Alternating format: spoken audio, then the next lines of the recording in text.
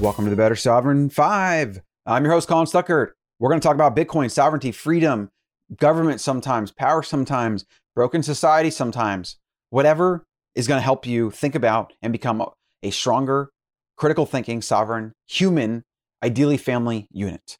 Today is about Bitcoin. Real quick about Bitcoin. Bitcoin, highly volatile. We hit 60K at the high point a few months ago, I guess, 2 months ago now. Since then, have had a major drop back down to 30,000. Last night, we dipped under about 29. We're back up to 32.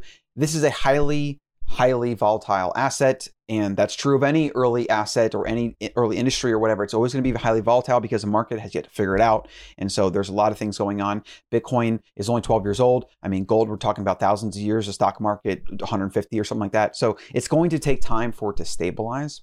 And I want to just share with you my thought process on what I was thinking when we were at 60,000 Bitcoin and then now at 29,000 last night Bitcoin. Most of my net worth is in Bitcoin.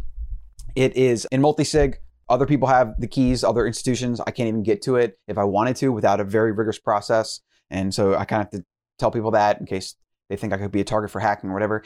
You're just not going to get it. Almost all the really smart Bitcoiners I know, they're not the people that you should be targeting because they take security very seriously and they understand the threats and they don't keep it on them. They don't keep their keys even in one location. Generally, most of them use multi-sig. It's a simple way of splitting up your keys to other parties so that even if somebody put a gun to your head and said, hey, give me the keys, you literally wouldn't be able to give it to them, even if you really, really wanted to. You could only give them your key, your seed phrase, and then someone else would have to verify that. And there'd be this long drawn out process and there's protections and security checks and whatever. Hit $60,000. I've been buying Bitcoin since I would say last year, in fact, multiple years, but I wasn't super as into it last year when I started paying attention to inflation and what the government was doing. It kind of hit a whole new apex of just insanity. And so I actually did a lot of research into gold and silver and then Bitcoin, and I bought probably more gold than I would have liked, bought more silver than I would have liked. And since then, I've actually sold some of that and I've moved mostly into Bitcoin. But I've been buying Bitcoin consistently since about the 2,000 to 3,000 range. And I did have it run up to 10,000. I did sell some. I did generate an IRS tax bill, which is very stupid, but I did do that last year. And then back when we hit, I think 35 to 4,500, I decided to just buy and hold. And since then, I've been steadily accumulating. And then I would say towards the end of last year, early this year, especially since Michael Saylor's come out about MicroStrategy buying a lot and just the way he talks about it really kind of pushed me over the edge. And I've become, I would say, a maximalist. I understand the technology. For me, storing my wealth in something is just Bitcoin. Everything else is, I mean, I don't want to call it an S coin, but those are all speculative, basically gambling. They're not really investments. They're just kind of like, to me, it's just gambling, right? Bitcoin is a financial energy technology that's going to change humanity. It's where I want to be. And I think that it's a future currency for the human race. So I have most of my net worth in Bitcoin. And as I've been buying the highs, the lows, et cetera. I've been buying consistently. I bought at 30, I bought at 60, I bought at 40, 45. I bought on the way up and I bought on the way down. And when I got to that point where most of my net worth was in Bitcoin, we had within a very short period of time, I believe it was like within a few weeks, a high of 60 back down to 30. That basically meant that my net worth was cut in half. There was one day when we started getting under the 30 mark. I think it might have even been a day where we were like 38 or 39,000 and then we hit down to like 32. I think that's what it was. I don't actually pay that close attention to it, but I do check the price semi-regularly. And I kind of was like, oh, wow, big dip. And it kind of made me a little nervous. I'll be honest, I was nervous. And so the question I had asked myself as I wrestled with this was, am I willing to go broke for something I believe in? Am I willing to stay in Bitcoin, even if it goes down to like $1,000 or 500 or whatever? And I think game theory would, and mathematics and the market would show you that could literally never happen. It's kind of like assuming Apple stock or Amazon stock could just immediately flash crash down to $5. Like there's always going to be somebody that's willing to buy at much higher price points, right? So I think the same is for Bitcoin true. Like if you had Bitcoin at $10,000 or $5,000 or whatever, I think there'd be major institutions that would come up and scoop a ton of it up at those prices.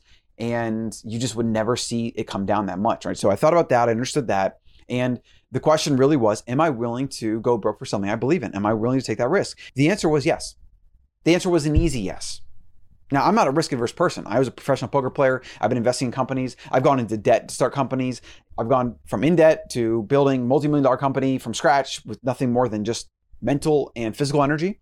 I'm definitely someone that has the constitution to be an early Bitcoin hodler, and I believe I will benefit tremendously for that.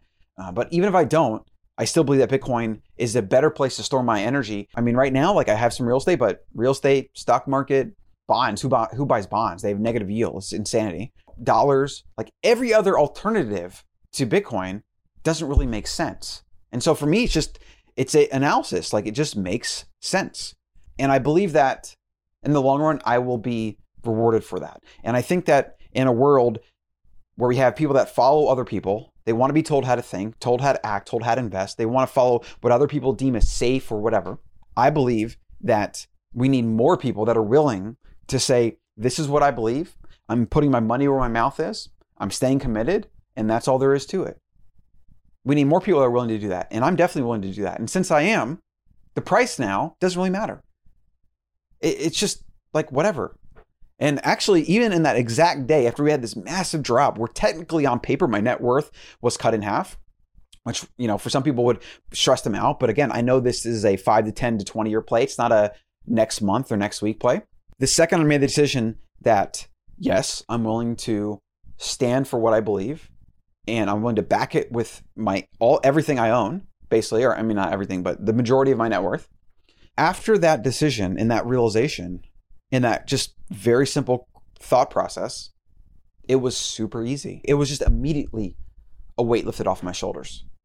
So that's just how I think about Bitcoin now, price now. There's this phrase in trading that is sell down to the sleep point or something like that, where basically means that if you have an investment that's too large where it keeps you up at night, you probably want to sell down to reduce that position to the point where you don't really think about it at night and you sleep well. This was kind of my way of doing that. I wasn't selling to get out of that because, again, I just think it's the future. But I had to have the mental framework and the discussion with myself to get to that point where it's very simple. I've already made my decision. I'm standing by it. I believe in my thesis. Price doesn't matter. That's it for today's show.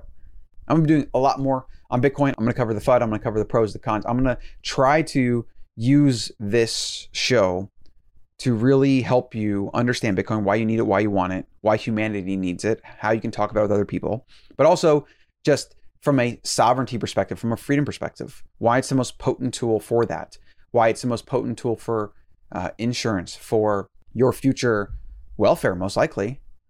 And even if you're not willing to invest your entire net worth into it, then at least have a percentage and buy some and hold it consistently. It's the most asymmetric risk to reward opportunity that I've ever seen in my lifetime, and that it's probably true of every human on the planet. There's just nothing else like this that has the same kind of upside potential. It's insane. And everybody can get access to it. Everybody in the world can buy some. That's it for today's show. Get on the Better Human newsletter over at Colin.coach, and I'll see you in the next one.